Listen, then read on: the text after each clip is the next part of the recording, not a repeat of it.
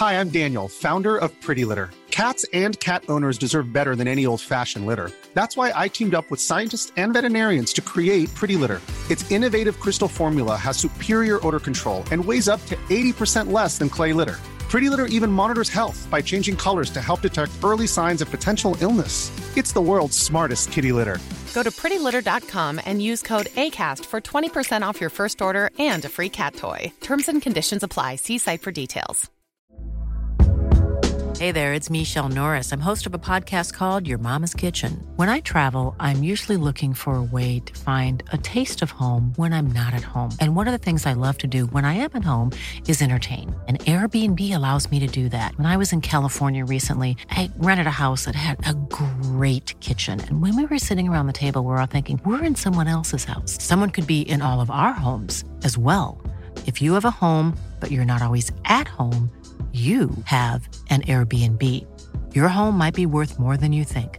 Find out how much at airbnb.com/host. Cyril Regis, MBE, born in Maripasoula, French Guiana, which then was part of France, still is part of France, I think, on the 9th of February 1958. So you grew up on the northern part of South America, isn't it, really? What was life like growing up? Well, I was there for 4 years. Do you remember anything of it? Not a lot. I remember just the hot weather and dancing in the rain. You know, as young kids, me and my brother and my sister over there. Not a lot, being that sort of age. I can remember my dad having a great big hammock out there and the weather, banana trees, and just a sense of freedom. And your dad, I think, is he Guyanese, or is he from? No, he's from St. Lucia. Right. So that's a tiny little and very beautiful island. Yeah. Yeah. I've been there a few times and got some family there. But he was a fisherman, and decided to go to French Guiana to do gold, pan gold. He's a gold miner, gold panner. Oh, wow. Yeah, panner. Yeah. So did he ever find any? Oh, yeah, he did. Because he actually made some gold rings and chains for us when we were younger. Incredible. And he gave it to us when we got older, 18, 19, 20, 21. So he left St. Lucia, went to French Guiana, and met my mum. He was 34. Met my mum. Mum was 17, 18. A little village, Maripasoula, 500-600 people. Got together, had 3 kids there. And myself, older brother Imbert, who's sadly passed away this year. Really, I'm sorry to hear that. 56. My eldest sister Neela, she's the oldest. She had three kids. One of them is Jason Roberts. Absolutely. The other 2 are real people as well, I presume. Well, Jason's her son has done a great job as a great footballer and an advocate for all things. Not as great a footballer as his uncle, if you don't mind me saying. I always tell him as well he's not as great. And it's true, I'm afraid. So you go to St. Lucia for a year, and then the family emigrates en masse. En masse or in bits and pieces? Because we were hearing from Tessa Sanderson a couple of weeks ago on My Sporting Life, and as is typical of people coming from the Caribbean, the whole family can't afford to come, so they come in bits and pieces. That's right. So my dad left French Guiana. He went straight to England. Myself, my mum and dad, my brother and my sister went to St. Lucia. We stayed there for a year, and we came over. Me and my brother and my mum came over by boat. The boat was Ascania. I think we logged off in Southampton, took the train up to Waterloo, picked up with my dad. My sister stayed behind in St. Lucia for a year or so. She didn't come over till she was 16. I was 5. My brother was 7, came over here, and we lived in one room on Portobello Road. Incredible. Okay, and so you were 5 or 6 when you come over here. So was it such a shock, or do you not really remember what life was like before you got to England to have that shock, shock? All I can remember is being in this one room and the rain. It was cold. I think we came in February, so you can imagine coming from a warm climate in French Guiana as a young kid. Why didn't you come in the summer? Give yourselves a chance. Down to mum and dad. Yeah. But that's the way it was. And I could just remember the rain falling for hours and hours, and then it was cold, it was freezing. And living in one room and you couldn't go out and that sort of thing. So it was, for a 5-year-old, 5 and a 7-year-old, it was pretty tough. I mean, you also had some troubles with housing at that time. I mean, various things falling out with landlords. And I think you ended up in a hostel at one stage. That's right. That's right. Well, you can imagine, one room with 4 of us. Then we progressed to 2 rooms with 7 of us. My mum and dad had another couple of kids, and we brought my eldest sister Neela over. So we had a shared toilet and bathroom and a shared oven on a landing with another family. And we was upstairs and the landlord was downstairs. And with 5 kids, all the noise, we got turfed out. We went into Dartmouth Road, a hostel in Dartmouth Road in Willesden. Me, my mum, my brother stayed there. My sister went to the girls' home. My dad stayed in Lambert Grove with his brother. We then moved. My mum went to the East End, to the Salvation Army in the East End. Wow. With my younger brother and my oldest sister. My sister stayed in the home. My dad stayed with his brother.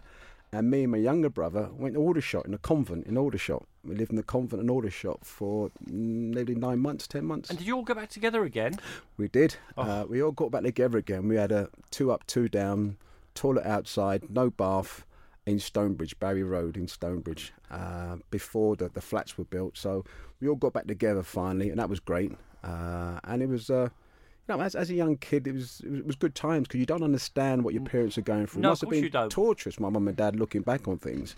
We never had a bath. We used to go down to Paddington, Penny Steps bath, to a bath every 10 days for a proper bath. I'm laughing, but it's not funny, is it? I mean, no, that's life. There is no glamour in poverty, but if you're brought up in working class circumstances, it's only when you're 30 you think, my God, my mother and father had to do all that, Exactly. So you do settle in northwest London to give its proper geography. Tell us about your schooling, about your education, and how you got into sport, and tell us about the schools you went to. My first school, I went to Kensal Rise Primary School, and how was that? That was good. It was those sort of days, 60s where. Summer holidays, your mum and dad kicked you out of the house. Go down Queen's Park, play all day. Yeah. We used to play football, and there used to be a warden there. We used to pack in Is it Corona just me, bottles. or did those summers seem to be there was never any rain? It was brilliant. 3 months of continual sunshine. And you used to stay out all day, didn't you? Mum and dad said, come back out when it started to get a bit darker. Yeah. There was a lot of freedom around. Just go down the park, play on the streets. And so I went to Kensal Rise School. Had a great teacher who taught us about cricket and football. Went there till I was 11. Then we moved into Stonebridge, and then I went to Cardinal Hinsley Secondary School. It's a Catholic school, all boys. Yeah, all boys. Had a great team. People forget, I think, and again, I'm back into my own experience here, that the English Schools Cup has a separate and parallel competition, the England Catholic Schools Cup, and very, very, teams from Manchester, Liverpool, North London. They're a very high standard, and people took great care of it. Were you always going to be an athlete, Cyril? I mean, here we are now, you're in your mid-50s, and you are a very fit and muscular man. I'm saying next to her on the radio, people can't see you. Were you always athletic? Oh, always, yeah. My father, I think my brothers are big as well, but my father's very muscular, and I've always been sporty, whether it's cricket or athletics. But it wasn't until I was 12, 13 in my secondary school that I really found the love for football. I have to say, you're not the most muscular man called Regis I've ever met. John's a muscular. I take it you're related to John Regis. Yeah, he's a cousin of mine somewhere. He is muscular. He came in and did this programme, and man, he's a cubic human being. That is something. His chest is unreal. Unbelievable.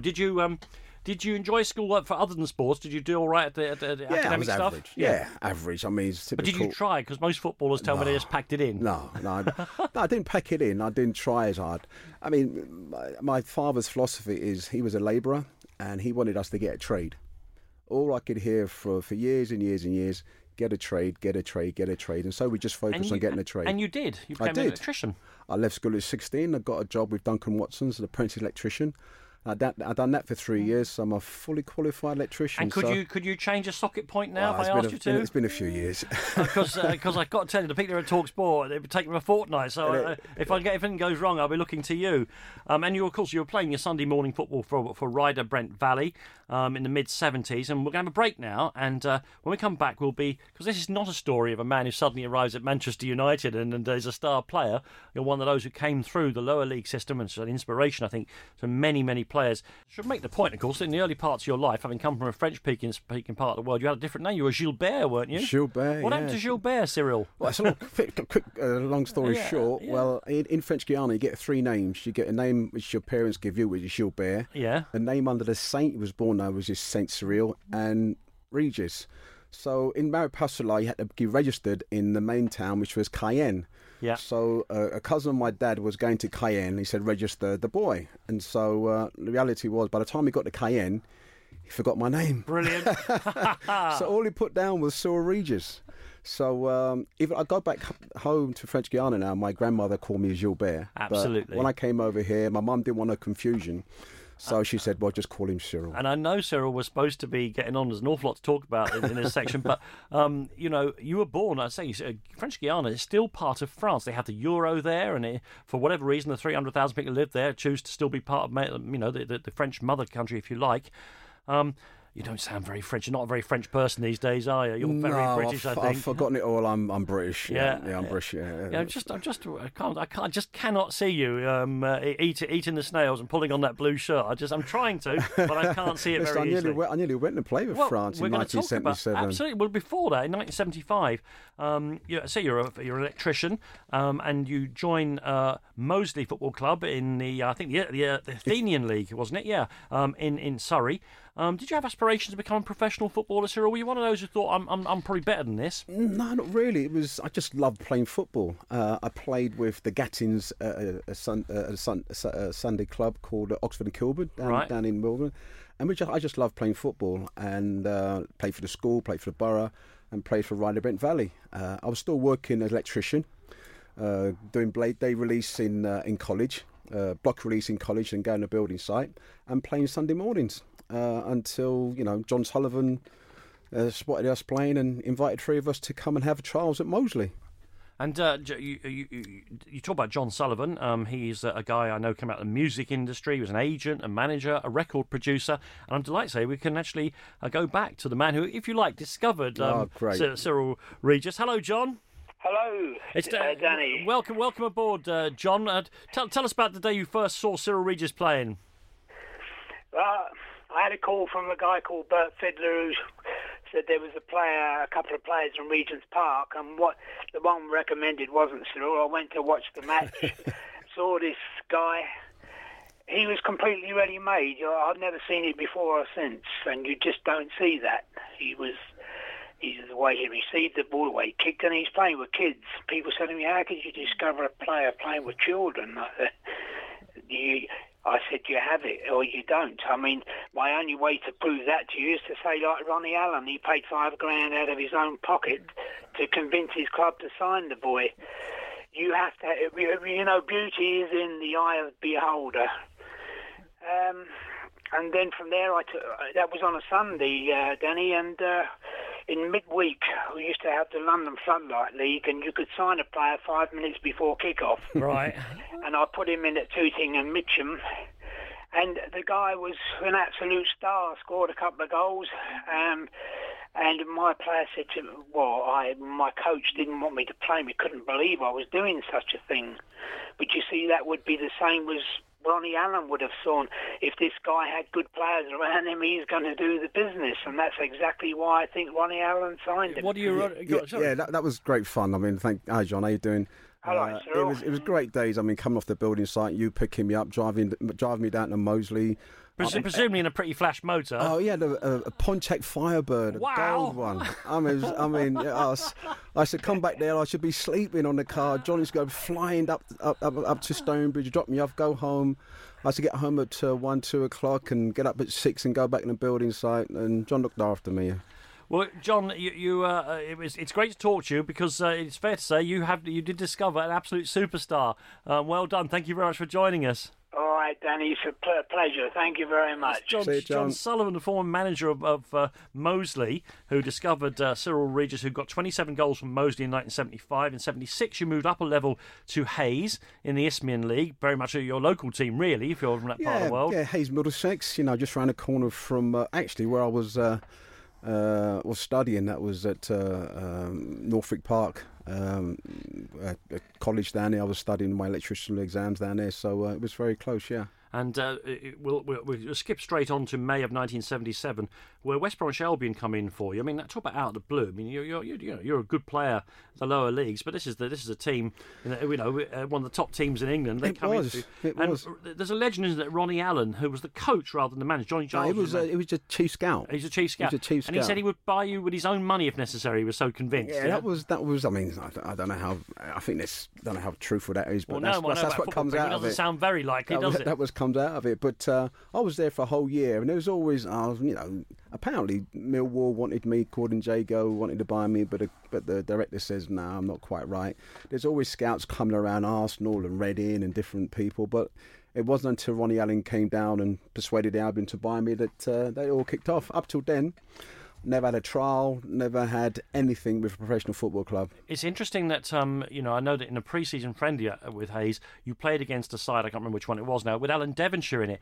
These were the days... Southall. Yeah. These are the days when sort of two of you end up in the England squad, I mean, they were still finding players out of the lower leagues who would come through and be good enough to play for England. Well, that's right. I played, when I went to Hayes that first year, we played a pre-season game against Southall out in Devonshire. He skipped past us, you could tell he'd be a great player. Yeah. And he went to West Ham that year, and I stayed and went on to Hayes for a whole year. Stayed there. And how much excitement was there when you went to West Bromwich Albion?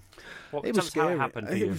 I just got a shout. I've just passed my exams in May 77 as a fully qualified electrician, which was great for my dad because he always wanted us to have a trade, and I knew that if it didn't happen, I've always got something to fall back onto. I'm still laughing at the prospect of you stripping down a sub-power station, Well, I've done it all. It's installation. So when West Brom came in, and my dad said, do what you want, son, so long you've got something else to fall back onto just in case it doesn't happen. And I went up there with the then manager, Bobby Ross, and he negotiated a contract for me. I got £60 a week, £30 appearance, I signed a year's contract, and moved up to Smethwick. And what did you make of the West Midlands when you first got there? I was bored. I mean, if you imagine, you're talking about doing an 8-10 hour on a building site. All of a sudden, you're playing football. You get there at 10 o'clock. You start at 10:30. Come 12, half 12, it's all finished. I was bored, because you used to work until 6, 7 o'clock at night. So it was a lot of getting used to. Plus, training every day was very physical on the body. That took me some time to get used to. Well, you got to a flying start at West Brom. I mean, your career at West Bromwich Albion may have had some problems in the latter stage of it, but at the start of it, you scored on your 2 goals in your debut in the League Cup tie against Rotherham. That was the 31st of August 1977. A goal on your league debut against Borough, a winning goal. And also at this time, I think this is you're an 18-year-old, I think. 19. And you meet Laurie Cunningham, the fantastic and later Real Madrid and England winger. Yeah. I know played a big part in your life. Tell us about that. Yeah, well, back in those days, you never mixed too much with the first team. Yeah, I was in reserves, and I remember really meeting Laurie on my debut. In the dressing room, we had Willie Johnson. He had a fag in a corner, having a fag, and there was television, everybody getting changed, and I'm getting stripped. I don't even know my teammates, and I'm going out there in front of 15,000 people. The most I've ever played in front of 500, and there's Laurie Cunningham here. He said, all the best, well done. All the best. All the boys are encouraging me, and that was the first time. And after that, we got on really, really well. But funnily enough, after that game, we won 4-0 against Rotherham. Me, Laurie Cunningham, Kentello, and a few other boys went to the Hawthorns pub. Right. I didn't get out of it at 3 a.m. Yeah. So you're learning about professional football in the 70s now, aren't you? This is professional football in the 70s. Yeah. If it's good enough for them, it's good enough for me. Yeah. Well, we'll talk about the drinking culture as we go on. We should also talk about, because I know it's going to come up because of the yourself, Laurie, and Brendan Batson in that West Bromwich Albion team. You are part of the generation. You may tell me there were others before you, but you're part of a generation of black players who now, you don't even blink or whatever. But how difficult was it coming through to you? I mean, I know you faced some racial abuse, for instance, at Newcastle, but was that as common as people say now? What was the situation? It was unbelievable. Seriously? It really was. I mean, to paint the picture, you had the first division. There was only 4 black players playing in the first division at a time. 3 of us at West Brom, Laurie Cunningham, myself, and Brendan Batson. Yep. And Viv Anderson at Forest. So you can imagine 3 of us, going to teams like Newcastle, West Ham, Chelsea. We had no black guys, and there was a kind of recruitment of hooligans and far-right people from the National Front of these football clubs. And so the amount of stick we used to get it wasn't just one or two people. No. You're talking of 5,000 to 10,000 people shouting racist abuse at us. It was absolutely horrendous. Throwing bananas on the pitch, monkey chants every time we got the ball, and this went on for years. Yeah. But I think what we done with it got you angry. But you internalise that anger and use it as motivation. It's funny, I've got to say this, because you must speak as you find it, because it's not aimed at me. I don't remember it at Tottenham in the 70s and 80s. Now, whether it was there, you can tell me about why Tottenham.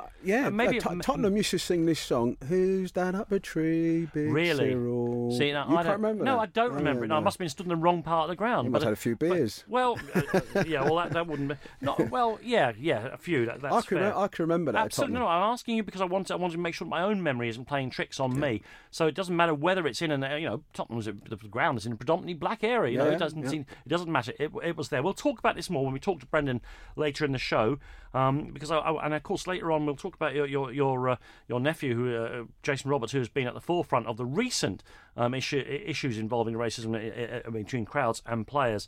And of course, very quickly, your manager at West Bromwich Albion by the 77-78, Johnny Giles goes, and eventually Ron Atkinson turns up and starts to build a great team. The first sign of the great team was we got to semi-final of the FA Cup and lost to Ipswich. And that first big disappointment of your career, really, is it? Very big. You don't realise what football means to the community till you get close to a cup. And don't forget, the FA Cup was huge in our day. You only played... There's only 3 ways you ever played at Wembley, and everybody wanted to play at Wembley. It was iconic. England National, FA Cup, League Cup. Yeah. If you ever wanted that, you never got to play for Wembley. So it was deep in our hearts to play at Wembley and to be favourites against Ipswich. Down at Highbury, and losing 3-1 was painful. The coach on the way back and we had a very, very good side. You beat Manchester United on the way, and you'd beaten Derby, Nottingham Forest. Forest were a great team at the time. But we just never performed on the day. We just never performed. There was a story that Big Ron went up to Wembley and he'd done a film set, and Bobby Robson just used that as motivation. Says, look at him there. You think they've won it already, and we're underdogs. Get out there, show what you got, and we lose 3-1. Hey there, it's Michelle Norris. I'm host of a podcast called Your Mama's Kitchen. When I travel, I'm usually looking for a way to find a taste of home when I'm not at home. And one of the things I love to do when I am at home is entertain. And Airbnb allows me to do that. When I was in California recently, I rented a house that had a great kitchen. And when we were sitting around the table, we were all thinking, we're in someone else's house. Someone could be in all of our homes as well. If you have a home, but you're not always at home, you have an Airbnb. Your home might be worth more than you think. Find out how much at airbnb.com/host. A lot can happen in 3 years, like a chatbot may be your new best friend. But what won't change? Needing health insurance. United Healthcare Tri-Term Medical Plans, underwritten by Golden Rule Insurance Company, offer flexible, budget-friendly coverage that lasts nearly 3 years in some states. Learn more at uh1.com. Quality sleep is essential. That's why the Sleep Number Smart Bed is designed for your ever-evolving sleep needs. Need a bed that's firmer or softer on either side? Helps you sleep at a comfortable temperature? Sleep Number Smart Beds let you individualize your comfort, so you sleep better together. J.D. Power ranks Sleep Number number 1 in customer satisfaction with mattresses purchased in-store. And now, save 50% on the Sleep Number Limited Edition Smart Bed for a limited time. For J.D. Power 2023 award information, visit jdpower.com/awards. Only at a Sleep Number store or sleepnumber.com. So after that amazingly successful first season at West Bromwich Albion, even when you arrived fully formed in professional football, despite losing that semi-final, there was talk about you moving on, possibly to St Etienne. How serious was that? Well, very, very serious. They were a top team, incidentally, at that time. It was, with Platini and Trezor and Rocheteau. They had a very good side. They came very close to winning the European Cup, didn't they? That's right. And their lovely green shirts, yeah. Well, what happened was, because I come from French Guiana, I could have dual nationality. And sorry, this is a stupid question. You can still speak French, can you? No. You must have spoke French when you were a kid, a child. In fact, it was a broken French. It was patois. Patois, was it, yeah? Okay. It was patois. So I don't. So at the time, they saw that I was French, and they thought, well, if I can get him into Saint Etienne, later on he could play for France. But I decided to stay in England. Okay, hang on. And do you ever regret that? Do you ever think you could have been a French footballer, a French international and all that? I don't regret it because I'd only been in the game 1 year. I was only 20. They came in for me for £750,000, which was enormous amount of money at the time. But I just thought, well, if I'd only been 1 year in the game, I could go another time. Plus, we had a very good side at West Brom. It wasn't as if we were a poor side. We had Willie Johnson, Tony Brown, Brian Robson. We had a great side. So young Brian Robson, wow. Yeah, he was a phenomenal player. Derek Statham. We should, a great fullback. We should talk about. I mean, we'll talk about your strike partner Ali Brown, but Tony Brown was a central midfielder, and I can't tell the kids this enough these days, who used to get 20 to 25 goals a season from midfield, as well as being a tackle and pass, a kind of mixture of Paul Scholes and Frank Lampard, I guess. Yeah. And he got one England cap. I mean, it's extraordinary. He is Mr. Albion. I mean, been there for 20 years. He's an absolute legend for West Brom. A great guy, a real professional footballer, a real model professional. His goal-scoring exploits from midfield is legendary with Jeff Astle, all the players he's played in. What a fantastic player. And you're right, he is the modern-day Scholes and Lampard, 20 goals from midfield. He used to run past me. He's doing more running, he keeps telling me. Okay. Well, his ability to get in the box when the ball's wide and scoring goals from all angles is phenomenal. Okay, well, we talked about it briefly. West Brom, a very young Ron Atkinson comes to the club and starts to build around those players a fantastic squad of players. Yourself and Laurie Cunningham are already there. And Brendan Batson, these days so familiar to us because of his work at the PFA, of course, comes and so that you're the first team, top flight team in England, as we said, with 3 black players who are regular in the team. Did you realise at the time how significant that was? No, not at all. To be quite, just a bit of history. Johnny Giles laid the foundation for the Albion style of play, and Ronnie Allen built on it, and Big Ron added to it. But the significance of 3 of us there, it's hard enough to be a professional footballer staying aside. You've got players like Ali Brown, David Cross, and a few other strikers. They want your place. So your focus is to stay in the side. If you didn't perform, didn't play well, out the side. Well, I'm delighted to say we're joined on the line now by your former teammate, as I say, very much somebody who we're very familiar with here at TalkSport, particularly through his work over the years with the PFA. And I'd like to say we're joined by Brendan Batson. Hi, Brendan. Afternoon, Danny. Hi, Brendan. How you doing, pal? You all right? I'm not bad, mate. Watching the snow come down in Birmingham at the moment. Oh, there's nothing down here, mate. It's clear in London. Yeah. You want to get away from Birmingham, Brendan. Be honest. I'm going out of snow and rock and buying some extra skis, mate. Yeah. Brendan, we may talk about this thing where Ron declared the 3 of you, Laurie and Cyril, the 3 degrees. I don't know how politically correct that is even anymore. I've got to be honest. You've heard it a few times. After the singing trio of the same name. But first of all, Brendan, before we talk about that, I think it's more important to remember, or as important to remember, that West Bromwich Albion was a great football team at the time, and the social significance of what they were doing sometimes overlaps the fact that there was a bloody great football team. That's right, and the sadness of it that we were that team for 1 year, because at the end of that season, 78-79, we lost Lenny Cantilla, who was a terrific part of that team, and also Laurie Cunningham to Real Madrid. Yeah. So people talk about it. I mean, I only played with Laurie for one season and a bit, maybe 15 months. But what a player. But that team, sadly, broke up after really 1 season and never really got built upon over the years, because we lost both Brian Robson and Remy Moses a couple of years later when we went to Man United. I mean, just to say that I think I was reading in some part of Cyril's book that 78-79, when you actually finished, I think, 3rd, a point behind Nottingham Forest and 9 behind Liverpool, eventual champions. Cyril believes that you should have won the title that year. Is that a view you share, Brendan?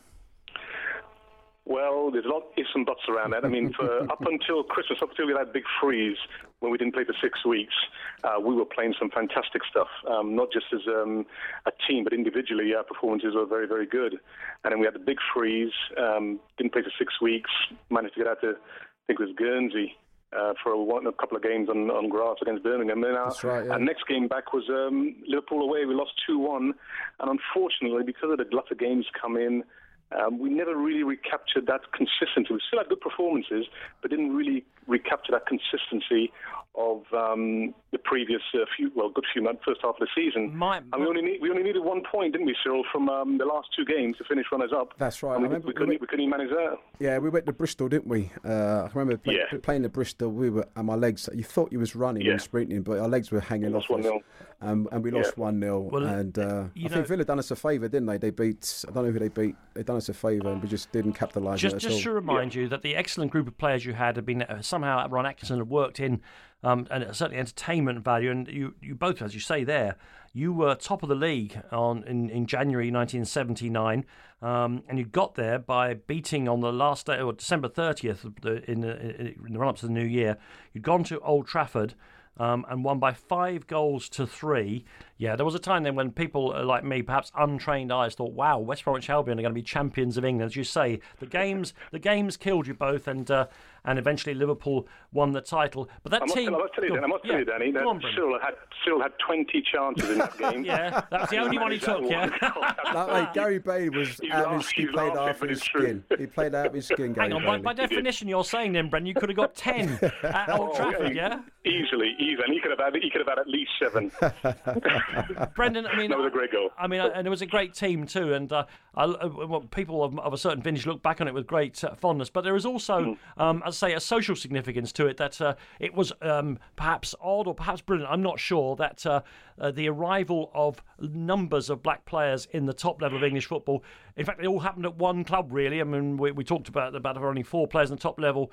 How important was it that you and Laurie and Cyril all came through together and led to a path where I hope that the colour of people's skin, despite recent events in the Premier League, has become absolutely as irrelevant as the colour of their eyes? That's very true. I mean, and we should applaud what's gone on and acknowledge the improvements around the game since black players came to the fore, particularly in the early 70s, that explosion in the late 70s. And I think I heard Cyril mention earlier, we were more concentrating on, retaining our form, making sure we're in the team. I think the social significance really passed us by. Yeah. I think every now and again it touched us because, I mean, there were incidents, obviously, they were very unpleasant, going to grounds, seeing National Front, trying to recruit outside grounds, the authorities do nothing about it. Having your nearest and dearest, your parents, your wives, your girlfriends, not really wanting to come to the games because of the abuse that we were getting on the field. But, it's a credit to the players, particularly of our generation, our era, that despite all that, they kept on coming forward in increasing numbers. And I think the thing around the West Brom is that with all the publicity we had, which, at times were in reflection, maybe he went on too long and centred on the 3 of us, Laurie, Cyril and myself, was that we were a very, very good team. Yeah. And without that, we wouldn't have had that sort of publicity. And, our individual performances made people sit up and, Cyril was getting a cap and Laurie was there or thereabouts. And we had tremendous players coming through. Derek Stadium, who's one of the purest footballers I've ever played with. And Brian Robson, who was going to go on and dominate the game in midfield for many, many years. And look what he's done for Man United in England. Well, listen, thank you very much indeed for those recollections about that brilliant West Bromwich Albion team of 78, 79. Thank you very much there to Brendan Batson. Thanks, Brendan. See you, pal. Good to see you, mate. Good to listen to you. Cheers, Danny. Thanks. Thank you very much indeed. That's Brendan. Of course, always good to hear from him. Before I come on to the fact that you were Young Player of the Year that year as well, just the last question about Ron Atkinson. Insofar as we heard about all the publicity he made of it, he may have made too much of it. Of course, in recent times he's had publicity of an altogether other kind, but I know that you've been in touch with Ron since, and I know that if you believed he was a racist after what happened to him, that wouldn't have happened. You just wouldn't have allowed that in your life, so you clearly don't believe that that's the case. Well, it's clear he made a racist comment on radio. He's showed a lot of remorse about it. I've known him for since I was 19, loads of years. I've had great fun. It's still great company. He came to my book launch. We're still great friends. He's very remorseful and sorry for what he says. As human beings, we are. He's not a racist. A very good friend of mine, and he should be back on television, to be quite fair. Okay. We forgive him. Get on with it. None of one's perfect. But he's shown remorse and he's sorry about it. Okay, well, listen, thank you very much indeed for that. And I should make the point, you were the Young Player of the Year in 1979. Can you remember who you're up against for the award? Laurie Cunningham. It was Laurie? Yeah, it was Laurie and a few others. I think Glenn Hoddle and a few others. But it was just Glenn Hoddle and Laurie Cunningham then, yeah? It was quite embarrassing, really, because on the clips showing me scoring goals, it was always Laurie Cunningham going down the wings, keeping past 2 or 3, slipping me and getting across, and I'm scoring. So I thought it was Laurie, but it ended up to be me. So after 1 year in the game, winning the Young Players of the Year by your fellow footballers was, it's a massive highlight. Getting that endorsement from your fellow players. Cyril, we heard from Brendan Batson there that great team of West Bromwich Albion had in '79. They were still a very powerful club and they could buy players and all the rest. But when Laurie Cunningham, your mate Laurie, went to Real Madrid, bless him, was that, and Brian Robson went to Manchester United a little later. Years later, yeah. Was that the kind of decline of that West Bromwich Albion team? Yeah, 100%. Two great players left. Len Cantello, he had formed a fantastic relationship with Brian Robson in midfield, me and Laurie up front, although I had an equally good relationship with Ali Brown. Alistair Brown, yeah. Ali Brown. And we had the two defenders at the back, Weil and Robertson. They were fantastic. There may have been individually harder defenders in the English League, but were they the hardest pair of defenders that any club has ever had? Were John Weil and Ali Robertson. Alistair Robertson, yeah. Derek Statham and Brendan Batson. They were tough guys. They were solid. They were solid.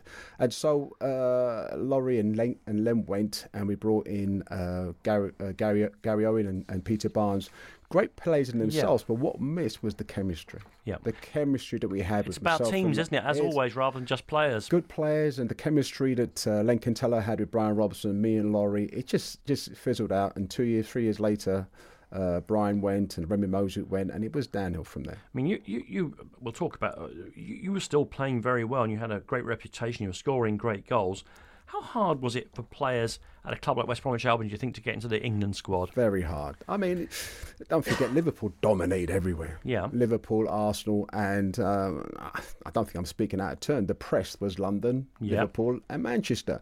And we weren't getting the headlines. I mean, so to speak, someone like Tony Brown, who scored 200 goals from midfield for West Brom, only got one cap. One cap, yeah. So the press was more leading to the Arsenals, the big boys in London, and Man United, and especially Liverpool dominated.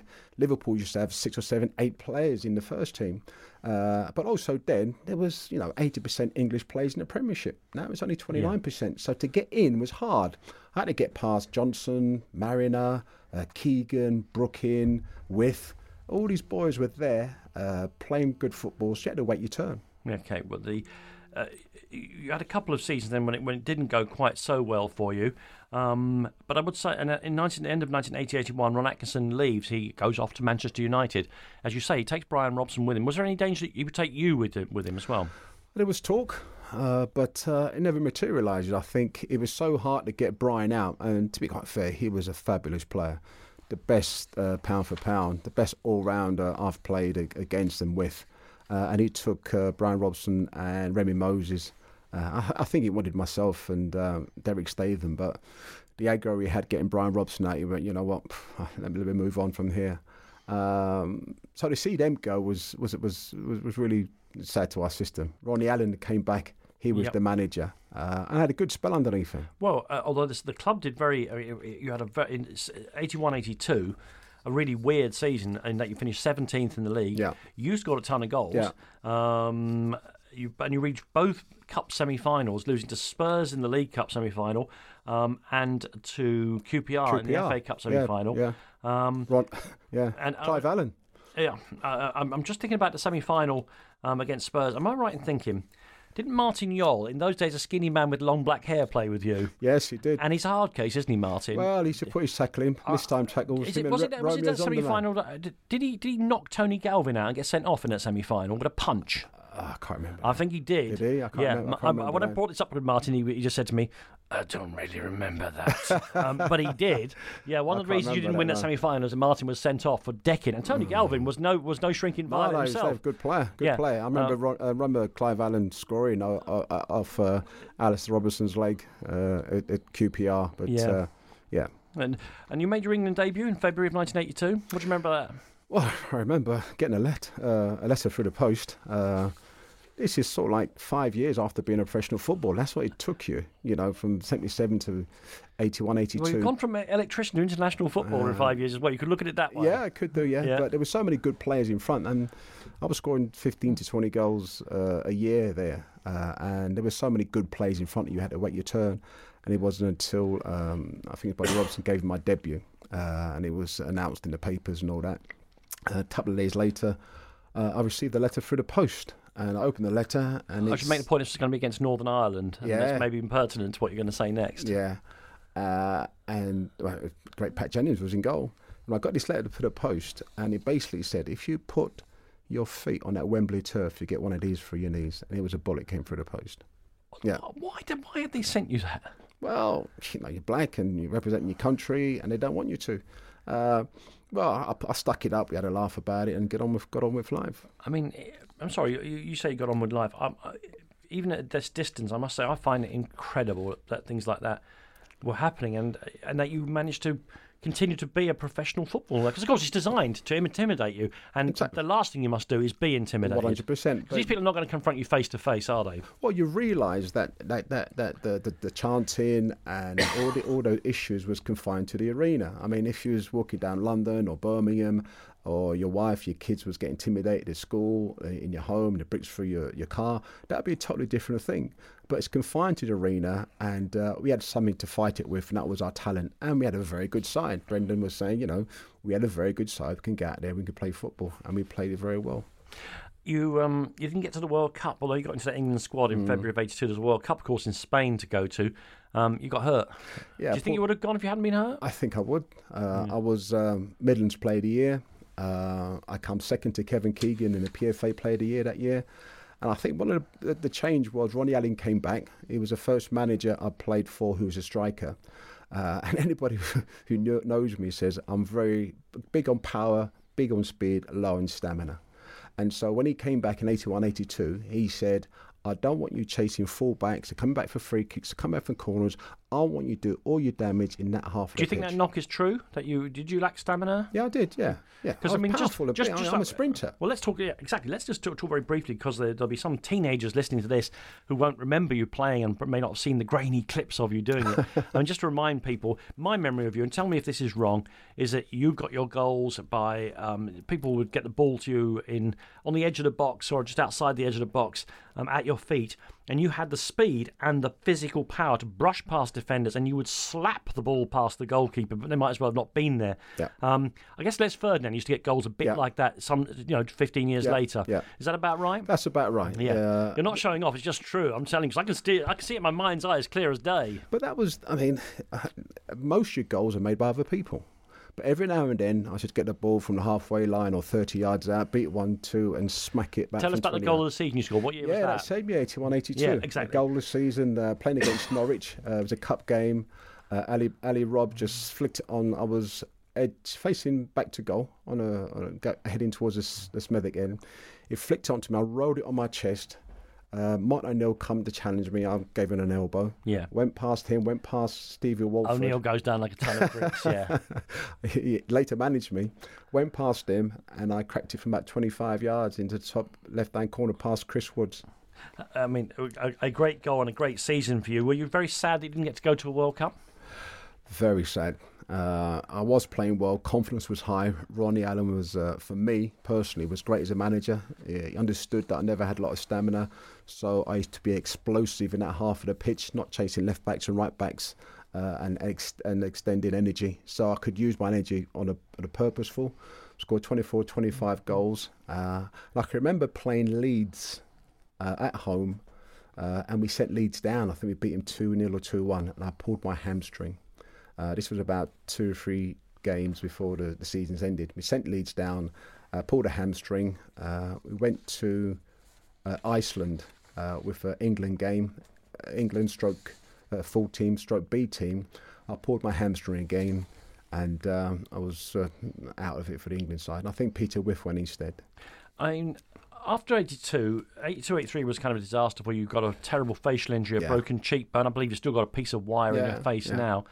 And then, although you still played and scored goals for West Bromwich Albion, is it fair to say that your your powers or the team's powers, you fell away a bit in the following few years at West Brom. Is that fair or unfair? Sometimes you can look back and with a bit more clarity on what happened. I mean, Brian Robson went, the team had changed from the 78, 77 side. There was good players there, but not top-class players.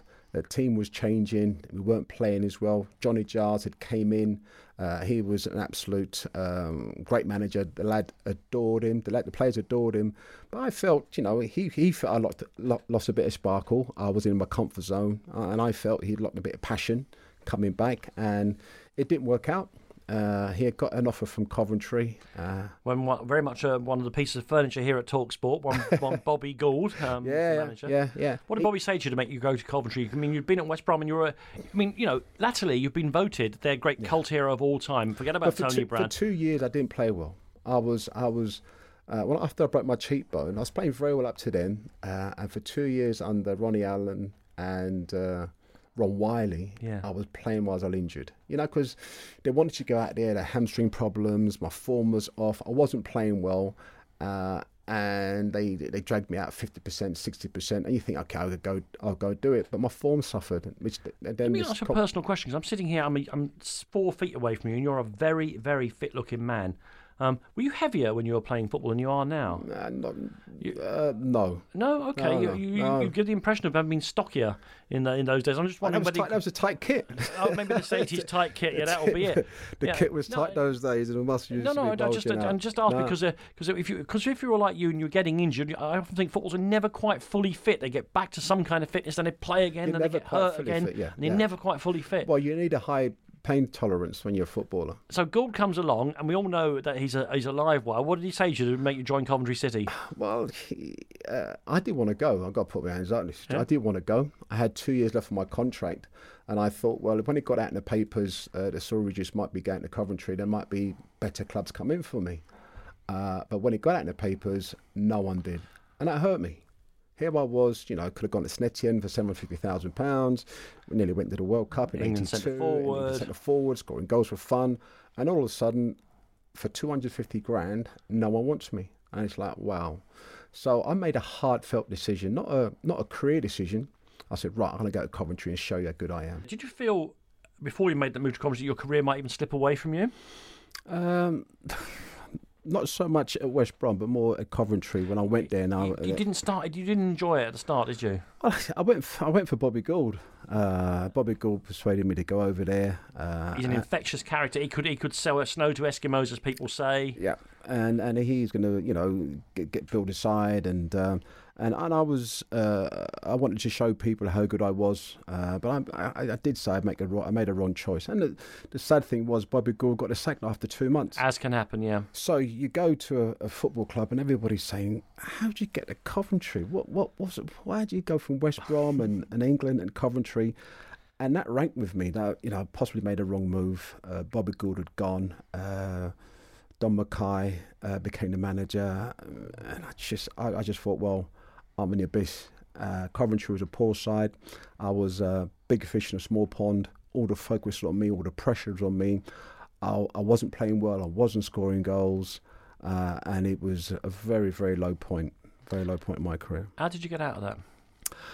Well, the catalyst, I've got to say, was John Sillett and George Curtis. An unusual couple, because one had been kind of one of the youth team bosses, the other had been the physio or something like that. He was a great player, George Curtis for Villa and Coventry. And a big man mountain, and they adored and learned all the management skills from Jimmy Hill in the 70s at Coventry. He'd been the club's commercial director. That's right. He'd been doing that side of it. That's right. And Don Mackay got the sack. Yeah. And we had 3 games to stay up. 95-96 season. Yeah. And Johnny 85-86, sorry. John took over, and he basically said, you win 2 games, going to get a Magaluf, whether we go up or down. Anyway, we won 3 games. We beat Stoke away, Luton at home, Everton, who had won the league, we beat them at home. We stayed up by the skin of our teeth and sent Norwich down. Went to Magaluf for a week. That was great. And it was while in Magaluf, John went to all the players and said, how do you guys want to play? And he got a system of playing that suited everybody. We all bought into the philosophy. We all had an input. And John was like Ron Atkinson, a fantastic motivator, great man manager, knew football, knew how to generate a team spirit. And for another 4 or 5 years, it was great. And that 4 or 5 years includes what we should talk about for the next 5 or 6 minutes, or 7 minutes, 8 minutes, as long as I can stand it. And we're not being funny. He came up the other day. Clive Allen was sat in the chair where you are, of course, who played in that 87 Cup final on the opposition side for Spurs. It still rankles with him. Spurs were such favourites. I think the 87 FA Cup final, we'll talk about the run in a second. One thing I want to say about it is that because what followed the following year, Wimbledon against Liverpool, was such an amazing thing, it has caused us to overlook that the 1987 FA Cup final was A brilliant football match, 3-2 to Coventry, and B, almost as big an upset because Spurs were a fantastic team at that time. And I do feel that the shadow of 88 has left 87 rather isolated. I agree with you. If anybody just goes and looks at the two games, there's no comparison. It was a fantastic game. I was the only ex-England international, and Tottenham had 14. I mean, people were saying we're going to lose 3-1, 4-1, everything like that. But we knew we had a strength of character. We knew we could beat Tottenham on our day. There was no pressure on us. And Dave Bennett was phenomenal. And Keith Houchin, who couldn't score in the league, he was scoring for fun in the cup runs. He scored a memorable goal, a diving header. You mentioned David Bennett. He had been in the Manchester City team that played in that famous cup final of 82 when Spurs got the better of them in arguably one of the greatest finals ever. I'm not saying he was out on a revenge mission, but for a player who was a good player, but I don't remember him being a great player, on that day he was a great player. Everything he did had meaning. He was everywhere. He scored a goal, and I'm delighted to say we can even talk to him now thanks to the miracle of modern radio. Good evening, hello, Dave Bennett. Hello, how are you? Ben, very good indeed. How are you, pal? All right? How are you? I'm good, mate. I'm good.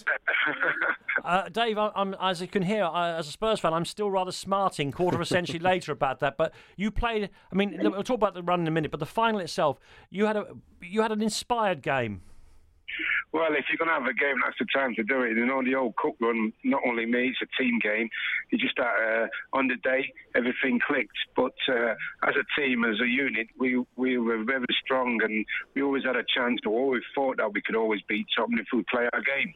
What did you still think that when you went behind to Clive Allen's goal? I think he's 49th of the season after 2 minutes.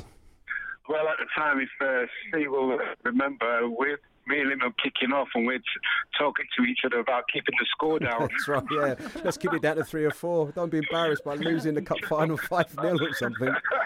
So I haven't had a touch yet, so I'm kicking it off, making sure I get a touch. So that's how we're thinking at the time, because they started like a house on fire, and we just thought, we've got to get back into this game somehow or some way. And of course, 5 minutes later, Allen's goal was wiped out by one D. Bennett. Yeah, at the time, all season, I've been playing up front with Cyril, me and Cyril. Right, yeah. And as they say, I was looking after Cyril, making on runs down the channels and That's everything. My stamina, like that. Mate, my stamina. But fair dues to the big man. The big man used to look after me in more ways than one, because we used to play against these few centre-halves, and the first thing they used to say was, don't get the big man round, don't get the big man round, don't upset him, don't upset Cyril. So all he used to do was take it out on me. So then I used to say to Cyril, as we used to talk in a little bit of patois, hey, this guy's having a go at me, and Cyril used to sort him out. David, just as on a personal level, just let me ask you this. I mean, obviously it is the greatest day in Coventry City's history, and it was a fantastic cup final. Did it mean any more to you because you'd been beaten by Spurs 5 years earlier? Yes, of course it meant a lot to me in the sense that game in 1981 was a great cup final, and as a young lad you go in there and you don't take it in as much because it's an occasion where you don't want to let it pass you by. So when it comes to 87, I was making sure that weren't going to pass it by. So it meant, yes, a little bit of revenge for all the lads up in Manchester, but also a big part of it was for Coventry City, for the way we played and the lads, how we've gone about it. Well, listen, you got the equaliser. Gary Mabbutt scored again for Spurs. Keith Houchin got that fantastic diving header to equalise, and in extra time an own goal by Gary Mabbutt, God help us, means that Coventry had won that final by 3-2 and beaten a Spurs side containing Richard Gough, Gary Mabbutt, Clive Allen, Chris Waddle, Glenn Hoddle, Aussie Idealers. I won't go on. Internationals, great memories. You know, in football, the sweetest sound is the last whistle, because you never know what can happen in football, and you're just waiting for that last whistle. We're all tired. The old Wembley was quite spongy, so with my stamina, I was absolutely wrecked after extra time. And that final whistle was like, wow. I looked up and it was 3-2. It was, as we were talking earlier, your dream was to, we used to play football as a kids called Wembley, knockout competition. We always wanted to play at Wembley. Always, dreamt of being in the FA Cup final. Actually do it and win was just absolutely amazing. I think one doesn't realise what football means to community until you win something. Will win something big. The feel-good factor in the city, people who supported Coventry, lived in the area. I mean, we're still riding on it now, and that is nearly 25 years later. Still riding the fact. Did you have an open-top bus parade for the city? We did, yeah. There were 200 people. It's a brilliant thing, isn't it? It's just 200,000, I hope. 200,000, yeah. 200,000 people in Coventry. They're so proud of the city.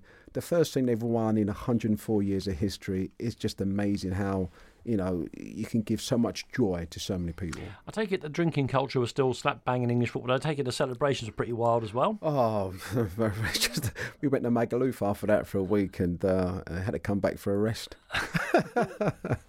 Well, it was a great day, and I'm glad that despite the Tottenham angle, I'm very glad to let people remember it, because I believe that's a cup final that, as I say, has been slightly lost to history because of what happened the following year. Did you feel that your kind of return from the I wouldn't call it a wilderness, but the dark place you got yourself into was complete? Definitely. I was playing good football. I was consistent. In those dark days, you had to dig into your character. And I tell a lot of young players, it's not just about your actual talent, your ability. You had to dig in your character, or your resolve, or your self-belief. That was severely tested in those days. But through John and George and the boys and the team at Coventry, got back a bit of self-respect from a playing point of view. And after that, I was very, very consistent. And that's what you need as a footballer. You need a high level of consistency week in and week out. And I managed to get that. Yeah, and I think you were playing some excellent football then, although Coventry didn't get to compete in the European Cup Winners' Cup because of the ban. That's right, which is a shame for everybody concerned. Yeah, it would have been great for Coventry getting there into Europe. And in October 87, you made your final of 5 England appearances. Those were days when England could beat Turkey 8-0. Those days are not with us anymore. That's right. No, absolutely. You came on and when it was 6-0, and I was going to say, you talked about the great players that were up against you to get into the England team. Still in all, I suspect that given what you achieved in the game, you might be disappointed with only getting 5 England caps. Definitely. But, we look back and look at the dynamics. If my career was again, I probably maybe should have left West Brom in 81, 82. Maybe gone on to pastures new. Perhaps Albion was on the way down because Brian Robson had gone, Big Ron had gone, Albion was on a slippery slide. I had a very good year. From a career point of view, on reflection, I should have left then, 81, 82. And gone on to, if not a bigger club, a bigger club, because I was Midlands Player of the Year, won the goal this season. I came second to Kevin Keegan in the Players Player of the Year. Yeah. So I could have had a choice of clubs, but decided to stay. And but that was a juncture in my career. Looking back and in reflection, should have left West Brom then. Okay, you're at Coventry City, and we've described that triumph in the FA Cup. But of course, the FA Cup, because that's what the competition does, brings you one of the most remarkable results in the entire history of the competition. I remember the game very clearly and with no sense of vengeance, because 18 months after that cup final, at the start of the 89-90 FA Cup, 7th of January 1989, Sutton United, a 2-1 defeat for top-level Coventry City. Tell us about the game. Painful times. I mean, we've just gone through Coventry winning You were third. You were third in the first division, incidentally. It was. Thanks. It's a fact. I'm just looking at the league table here in front of me. But it was painful. I mean, winning the cup 2 years before. You had come out of non-league football. Sutton United. Exactly. You'd come out of non-league football. I guess you must have known you should beat those, but they are still blokes who can play. Yeah, but it was one of those games that we just didn't turn up. We didn't play well. I could have scored a couple of goals. They had about 3 chances. They scored 2 goals. We hit the bar. I put round a post. We had 15, 16, 20 chances. and the pitch was bobbly. It was classic David and Goliath situation, and we lost 2-1. They got a kind of mad world sort of mad scientist set piece goal as well, didn't they? Oh, it just didn't happen for us on the day. And I can remember the feeling walking in the dressing room. John Phillip, he said, can't say nothing to you, can't bring you any lower because we've got a game Saturday, and so we just. Well, it was deadly quiet. I mean, is there anger? Is there sadness? What's the feeling like in the dressing room after that? It only happens about once every 3 years. It's shock. You just think, no, this can't happen. Why did it happen? There's no reason for it. You just can't. You probably need a PhD to analyse what happened, and it's just one of those. It's sport. What's the form? Do you go to the Sutton dressing room and say, "Well done, guys," or do you just get your head under a blanket and get yourself onto the coach? Just walk away with your toes between your legs. I mean, they're celebrating for fun. You can see the dressing room, which is. I'm sure you could hear it too. I hear the dressing room. You can hear it. Yeah, we've done them. Yeah. Champagne is cocking. The boys are buzzing. And you think, oh my Lord. But I tell you, the worst moment for me was you get back home and all of a sudden is waking up Sunday morning. Papers. Oh, no, it's just, you think it's a dream. You wake up and it hits you. Sunday morning, you've lost 2-1 to Sutton. And all that feeling comes out. I think I must have been drunk for 3 days just trying to get out of my system. It was so painful. Do you remember how you got on that next league game? No, I can't. And it's one of those things that every time you, and that's life. It's about balance, isn't it? You get the highs of winning against Tottenham, and you get the low of losing at Sutton United. Well, if you're ever short of a drink these days, you can always just go down to the town of Sutton and probably buy you one. Cyril. Yeah, probably. Yeah. In 1990, sorry, you're going to say? But funnily enough, they went to Norwich the following round and got battered 8-0. Yeah, I mean, but that's the more predictable result, isn't it? Yeah, 100%. In 1990, sometime after that, Coventry doing okay. They finished 7th, and they're dropping down the league in the early part of the 1990s. Terry Butcher comes to be manager, and I think how did you go? I mean, you must have been in and around England squads with him. Do you know Terry? Yeah, I've known Terry from the England squad. Didn't know him. No. Very, very well. I think he was playing up in Rangers in Scotland. Sure. John Phillip got the sack and Terry became manager, and he wanted to change things around. I think he wanted some younger legs. He got rid of Brian Kilcline, a few older people, Trevor Peake later on, and I was 30. We could do a whole 2 hours on Brian Kilcline. Yeah, absolutely. What a great character. And I was 33 at the time. I was playing fairly well, and I thought he wanted to freshen up the squad. He brought in Mick Mills and Brian Eastick as coaches. He wanted to freshen up the squads. We were in our 30s, and he bought Robert Rosario for £600,000. That didn't turn out too well, did it, to replace you? I mean, no disrespect, I'm not singing me praises, but Robert Rosario. You could say he was a big guy. He scored 10 goals in 10 years. At Coventry? His career before he went to Coventry was £600,000. But I think managers live or die by their decision making. He let me go. I should make the point. He got 10 goals in 10 years as a centre forward. As a centre forward, yeah. You're not impressed with that, I can tell. I'm not, no. But I mean, end of the day, managers made a decision. I see Robert Rosario, now, and it's fine. It's not his position. No, he wants to make. He's just making a living, isn't he? But Terry Butcher, if he thinks that,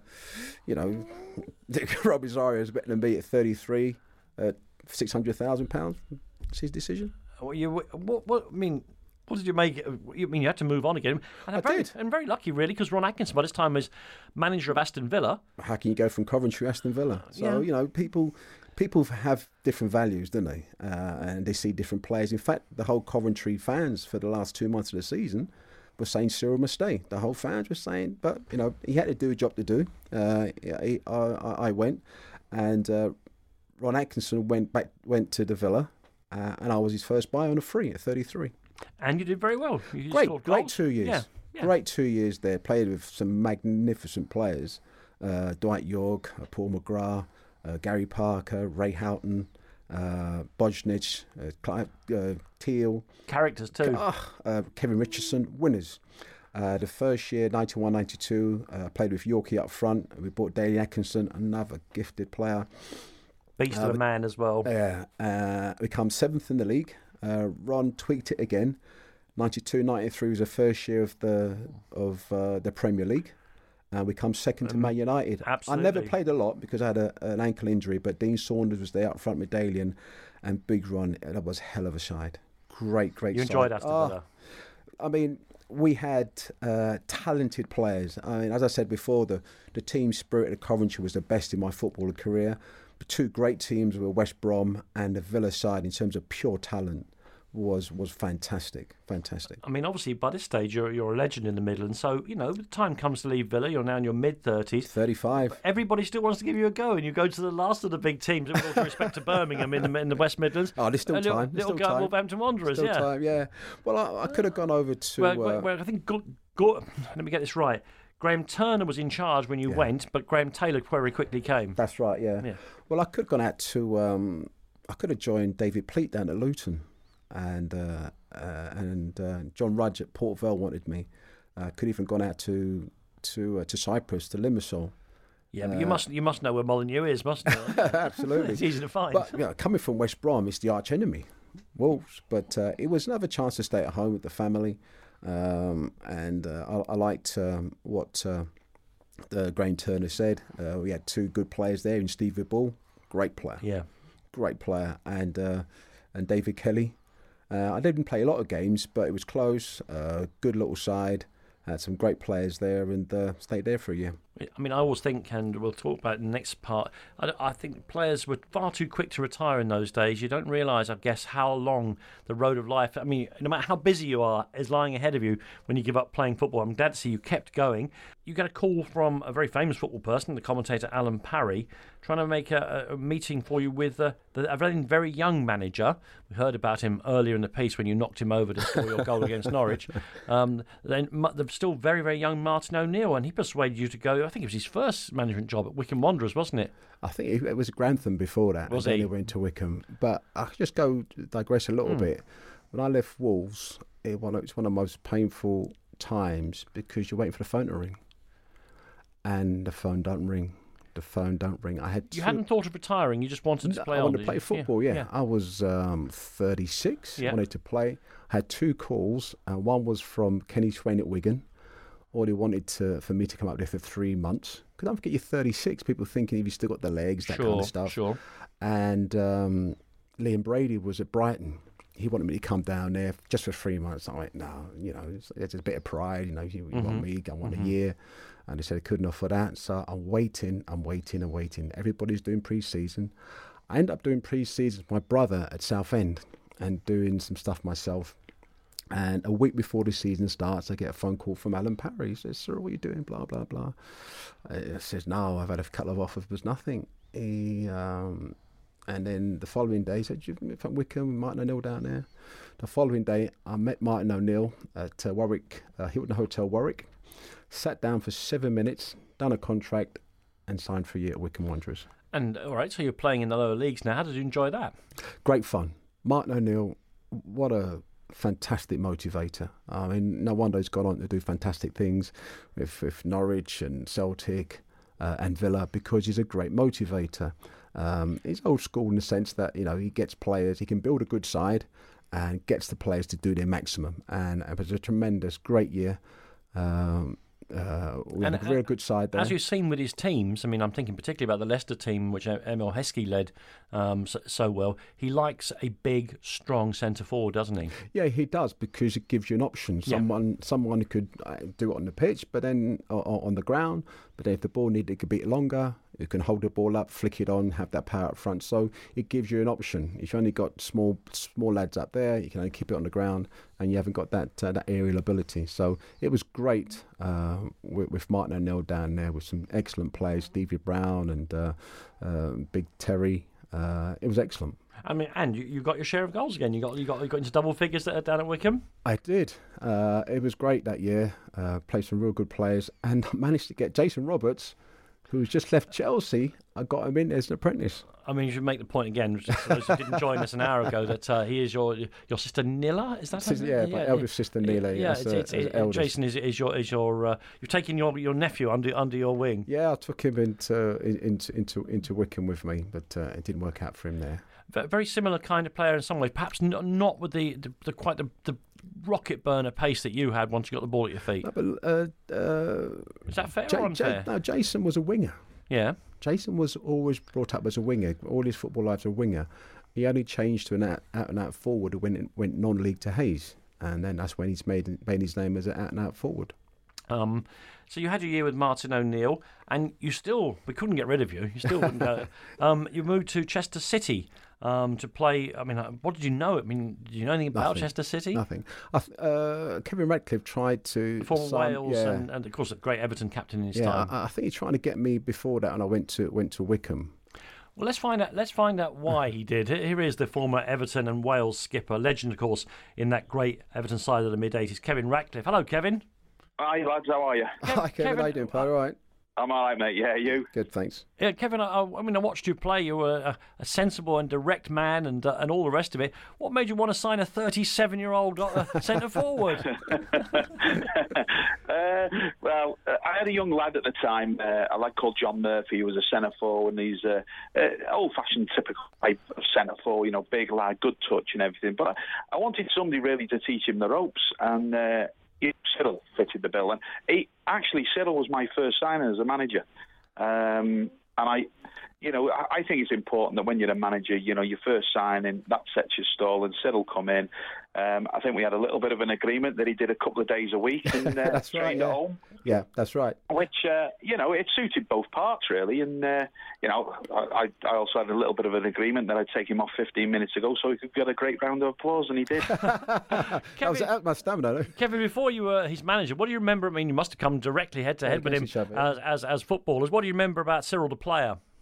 Yeah, well, it's very, very difficult to sort of muscle him out of the game. You have to sort of wait for mistakes really off Cyril. In his younger days, he had a little bit of pace as well. A little bit, Kevin. A little bit. Yeah, at 37, you do lose a bit as well. Absolutely. But the thing with Cyril, at 37, he still had a body of a 25-year-old. I'll tell you, he's not doing too bad now. If I'm absolutely frank with you. I know. He's he looked after himself, and I think, like you say, that coming up to Chester, and I think he trained Monday and Thursdays and Fridays, and he did us a treat, and I think himself as well. That he did really well for us, and like I say, taking him off towards the end of the game really to give this other lad a little bit of experience. But the applause that he used to get coming off, because he still had that little bit of drive in him that he wanted to do well and be successble, and as he could be at Chester. And he did really well for us. Did you enjoy it, Cyril? Very much so. In fact, Kevin offered me another year, but I had an injury, and I packed in after that, doing 19 years. But it was great fun. I think it was down a rabbit hole, wasn't it? Something like that. I'd go around Chester races on pre-season. That's what it was. He's blaming you now, Kevin. Park, wasn't it? It was a park, and I was going round before training, filling it in with sand, and I'd missed one, and you fell down it. I remember that. You did your ankle or something, wasn't it? That's right. Yeah, and it was part and parcel of lower league football, really, going around the pitch with a with a comb full of sand and filling the holes in before you train. Yeah. Kevin, just a final question for you. I mean, obviously, the modern game has plenty to offer. The TV audiences prove that. The full grounds prove that. But we don't see many of the Cyril Regis type now in the game. A big, pacey striker, playing often with a partner. It's a dying art in the game, isn't it? Well, what one of the reasons is there's no contact. Yeah. The need for strikers like that. The strikers are actually moulded into a different type of striker now. There is strikers like that, but they're actually moulded a different way because the contact has been taken away from it. In our day when we played, there was full contact. I think it takes away a little bit of a game. Yeah, now, I agree. The way It the does, game yeah. is, it takes a hell of a lot away from the game that I played. And I still see better games now. I feel when there is contact in the game, and usually get them when you're watching lower league teams. From the Premiership. Perfectly right. Take away the Premiership away, and after that you see that and. I think the referees are not scrutinised as much, and they let things go a little bit. I also think because of the lack of contact now that's allowed or appeared to be allowed at the very top level, that's one of the things, Kevin, ironically, and Cyril, is encouraging people to dive and cheat. Because they know that any contact, they can get something out of the game, whereas before the referee might say, "Get up and get on with it." Yeah, it was an art. Tackling was an art, but now it's a fading art. With television and scrutiny and playback, you get one thing wrong. With the amount of money in the game, one decision could go wrong for you, and you could be out. Well, be relegated. I think as well said, a lot of people get injured in tackles these days because they don't know how to tackle. Yeah. Well, they don't tackle these days. They're not brought up in training to actually go out there and tackle. I agreed. Well, it's one of the things that I think that they'll need to reassess as the years go by. People won't pay to watch an exhibition. Listen, thank you very much, Kevin Ratcliffe, the man who gave tonight's guest, the great Cyril Regis, his last go as a player. And so you come up to retirement. Your feelings about retiring from the game after 2 decades? I think at that time you know that your body's had enough. This is playing football for 19 years. 13 operations. Physically, it was challenging. Rolling out of bed Sunday morning after a game. Kevin looked after me great. I should play on a Saturday, have Sunday, Monday off, train or play on a Tuesday, have Wednesday, Thursday off, do a little bit down at home in Birmingham, come up on a Friday, play five-a-side, play Saturday. That was my routine. And he took me off for 15 minutes. But even after that, because it was quite physical, the following day, Sunday morning, your body's broken. You had to motivate yourself so much, going to Scunthorpe away in front of 500-600 people. I think there are more than 500 and 600, with all due respect to Scunthorpe. And the whole thing had changed. I remember going to Chester, I had my kit, and for years, everything was done for you. Yeah. All of a sudden, you have to bring your kit home, you have to bring your towel home, watch your own kit, watch your own boots. It was like, okay, that's the way it is. But I still love playing football. We had a very good side. Kevin liked to play some good football, and it was great fun. Having come into the game late, you wanted to eke every exactly. bit of it. If you've worked on a building site, you can see what a privileged position you are to be, and to be a footballer. There's nothing wrong with the modern player, especially come through the academy, all that kind of stuff. But they just don't have the context. They don't have that perspective of the other side of life. And you can see sometimes when they come out of the bubble, which is football, they really struggle to work. Aren't they? Yeah, it's a different world out there. But for me, coming from the building site, knowing what, in no present terms, real work's about 5, 6, 10 hours a day in a building site, cold weather, hot weather, being told what to do, and then playing football for 19 years, having that contrast. That love for football, you want to eke every bit out of it because you're going back to the real world. And so you retire. Talk to me about one of the parallel things to your football career. At some stage, you've become a born-again Christian. I'm not even sure what that means in the modern world, to be honest, Cyril. What do you understand it to mean, and how did you come to that pathway in life? Well, I think as a footballer, you have, well-known footballer, you have two kind of lives. You have a private life and a public life. And obviously your public life everybody knows about, but your private life is totally different. In our days as a footballer, it was play hard, work hard, play harder. So there's a lot of drinking, a lot of late nights and a lot of women. That kind of behaviour has a disastrous effect on your relationship. Married man with 2 kids has a disastrous effect. I wanted to change my life for a long, long time, but couldn't. You got divorced from your wife, Beverly. Yeah. I had a really, really,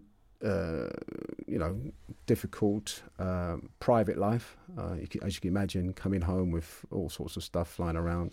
The trust, the faith, the communications in a marriage which is needed to stay in a marriage that was blown apart. But a real catalyst of me changing, as well as that, was my best friend, Laurie Cunningham. He'd gone to Madrid. He's in Madrid and he had a career. He died in a car crash in 1988. A very young man. A young man. 2 years before that car crash, me and Laurie was drinking in Spain.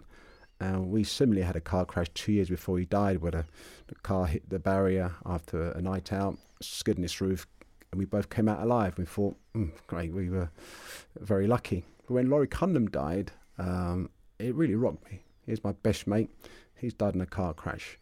But what hit me like a sledgehammer, that he left everything behind. Money, cars, your fame, everything that the world says, you are successful. The trappings, yeah. The trappings. And I thought, well, what's life all about? And to cut a long story short, I was brought up a Catholic. I started to go back to church. and a guy called Brian Hewitt, came over to my house. We sat down, and he told me how much God loved me. I made a small prayer. Brian said, "Was you a Christian?" I said, "No, I'm not a Christian." So I said, "Do you fancy somebody coming around your house?" So a lad called Colin Day came around my house. We spoke for about 5 hours. He told me how much God loves me. So he told me how much God has forgiven me my sin.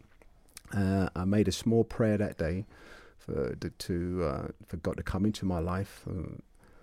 Nothing happened that day, but 4 days later, I'm reading a little book, and as I'm reading this little book by Michael Green, I get this enormous sense of peace come over me. This peace which I cannot describe, and at that peace, I just sensed that Jesus Christ was in my room. I just knew that Jesus Christ was in my room, and for that day onwards, that reality that Jesus is real, from that day onwards, lived my life as a born-again Christian. Got baptized. It didn't save my marriage, but my mindset had changed, my behaviour had changed, and got a great relationship with my children and my ex-wife Beverly now, and things are great. And on a personal level, you have remarried, and it's all good. Julia, well, what wonderful lady. Yeah, it's great. 3 grandkids as well. Oh, I'm struggling to think of Cyril Regis, the grandfather, but that's just because I still see you knocking Spurs defenders left, right, and centre on your way to goal.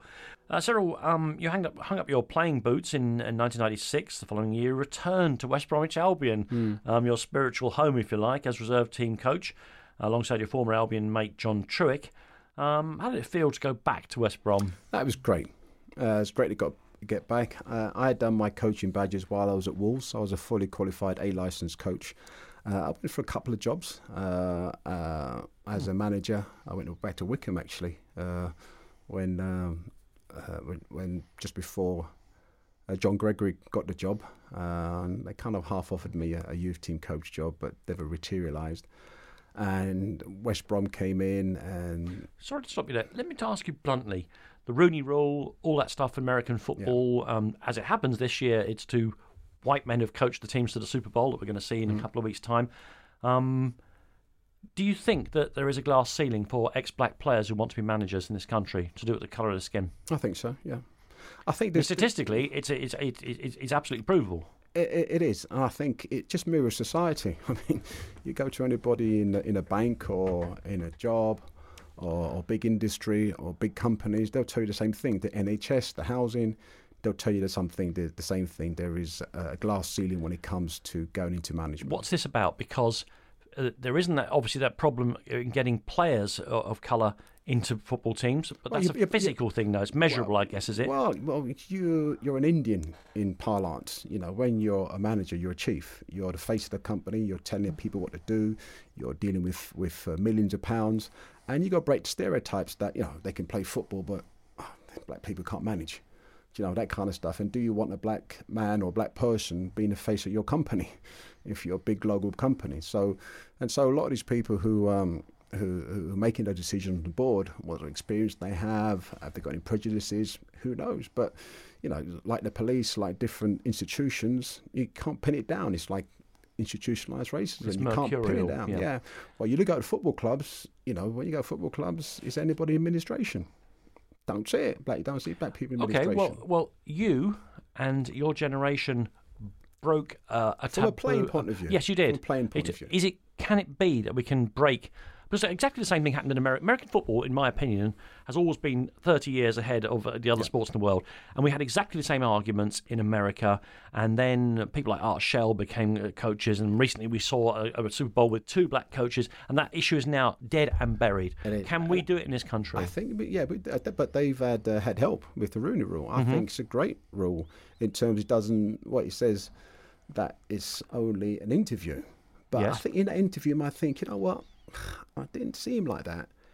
He's the one, and it gives you that confidence that or that insight, rather than saying, "Well, we're not going to give him an interview." The fact you can have an interview with 2 or 3 black guys and a whole range of people, that one black guy might just think, you know what, he's the right one for us. But if you don't even interview him, you haven't got a chance. Well, you don't get to know them as people anyway, so sure. And plus, it's always, I think with someone like Chris Hughton doing a fantastic job. fantastic job, because not only is he a black manager, he's a successful black manager, and that's important. I think back in the 70s, if it was just players, but not successful players with a great side, it might have a different connotation, which then inspires other people. You asked me the question back then, what did we realise what we was doing? The fact is, we couldn't see it because the likes of Dwight Yorke and all the second generation was inspired by watching us play football. So therefore, the more black managers we see, the more it inspires more. I didn't mean to come back to the race issue, but it just occurred to me about the managers, and I'm going to carry on with it now, because in recent months we've had the Luis Suarez thing with Evra and John Terry, and those things happened, and your nephew Jason Roberts was at the very front of saying, we know, I think Jason's attitude is, we know what's been done, there's more to be done, let's do it. I'm not having it that this is enough. And also we've seen some of it come back on the terraces. Did he talk to you about all of this, sir? Does he talk to you about all this? Yeah, we speak, and I think... Well, you're his agent, aren't you? Yeah. And so I hope you're also his uncle. Yeah, absolutely. We speak about things, and I think you just can't have this slowness and the indifference when issues happen. John Terry, why is it taking a year to sort out? Well, that meant that was I hate to use the word cancer, but it was something sort of rotting away in English football for a whole year. Sure. And we had a whole Suarez situation where Liverpool, misjudged the situation at all by backing Suarez and the whole situation. Yes, the Blatter saying, just shake hands and walk away with things is one of those things. You have FIFA. Any time racing comes up, somebody gets a paltry €30,000 fine. It sends out the message it's not serious. Well, we had FIFA this week saying that Kevin Prince Boateng should not have done what he did at the game with Pro Patria. I understand why they think. I can see the complications of teams walking off the pitch, but at least they need to support him personally. 100%. If the authorities that be, if the sanctions ain't strong enough, well, the fans going to say, well, the game's 2-0 on. We're still going to shut racial abuse, and players going to walk off. But if they know the sanctions is just is going to be, at that competition, or the next 5 games is behind closed doors, they'll think differently about it. But when the fine is €20,000 in a multi-million-pound company, it doesn't give it the seriousness. And Jason and all the former black players now, they're saying, enough's enough. We've had this slow process. Get it sorted. We've had this for a long, long time. Get it sorted. We're not having that slow process. We've been there 30 years. It's a slow process. No one's taking it seriously enough, and we're making a stand. And good for them. Jason did put his head very much above the parapet there, and plenty of people had a shot at it. Well, if you have the conviction that things are right, and things, I think life is about justice, fair play. And fighting against these sort of evil, and rightly so. I'm very proud of him. Good, absolutely spot on. People are very proud of you. As well. In 2004, you were voted by West Bromwich Albion's all-time cult hero. What did that feel like? I don't know about that. Tony Brown is top man. I would have thought Tony Brown, but perhaps younger people remember you a bit better. I think for me, looking back, it epitomises. That Roy the Rovers feeling. Young kid plucked off the building site, playing on a Sunday morning. And a lot of fans could probably identify with that and wish that happened to them. Playing for the Dog and Duck on a Sunday, and, their local club, seeing them play, come and play for us, and they're scoring goals at Wembley. And so I just epitomise that story. You do, indeed you do. There's so many other things I want to talk about, but let me just ask you about being an agent. How long have you been an agent, Cyril? About 13, 14 years. Love it. Enjoy it? Yeah. You love football. They got a terrible rap, don't they, in outside of the, among fans like me. I won't hide it. In media as well, they've got a terrible reputation. The bottom line is, I always say in every profession there is 10% of people who are wrong-uns. Same as our profession, same as any drinking industry, music industry. Not the broadcasting industry. No way. Honestly, they're wrong-uns, and the same as our business. And I think they always focus on the fact that they're earning big money in terms of wages, in terms of fees. But one of the saddest part of the hardest part of my job is when 16, 17, 18-year-olds who's been in a football club for 10 years get released. That is painful when they've had their dreams shattered, and it's a conveyor belt of if you're not good enough, out you go. It's brutal, isn't it? It's brutal. And it's brutal on those teenage kids. I mean, later on, professional footballers can look after themselves. I understand, if you've got 2 Premier League contracts, you're made for life, and after that, it's down to you to make the best of your talent. But there are kids being chucked out of, But no one talks about that. When you're 16, you've been in an academy for 5, 6, 10 years. At 16, they think, you're not good enough. You're out. What do you do? What do you say to kids who you're the agent of who don't make it? Well, one, you got to encourage them. Listen, it's not over. You got to tell them stories about I come from non-league, Jason Roberts, Stuart Pearce. It doesn't matter. Keep going. You got to lift them up. Their morale, their self-esteem is down. Nothing happens. You got to go and find them football clubs, encourage them, all those things to get back on the ladder. Because if you ever got an agent, it's that your mum and dad. Your mum and dad's haven't got the contacts, their whereabouts, who to speak to, and it's very challenging, very challenging. And the fact is, the career path is not academy, under 16s, under 18s, first team. That's not how it works. Most of the time, a player has to leave between 18, 19, 20, go 2 or 3 levels down, find a club, and then work his way back in again. And that's the way it is. Yeah. And being an ex-player, one of the things I love about the game is mentoring young players and saying, listen, you might have these rose-tinted glasses of what a professional footballer is like, but this is how it is.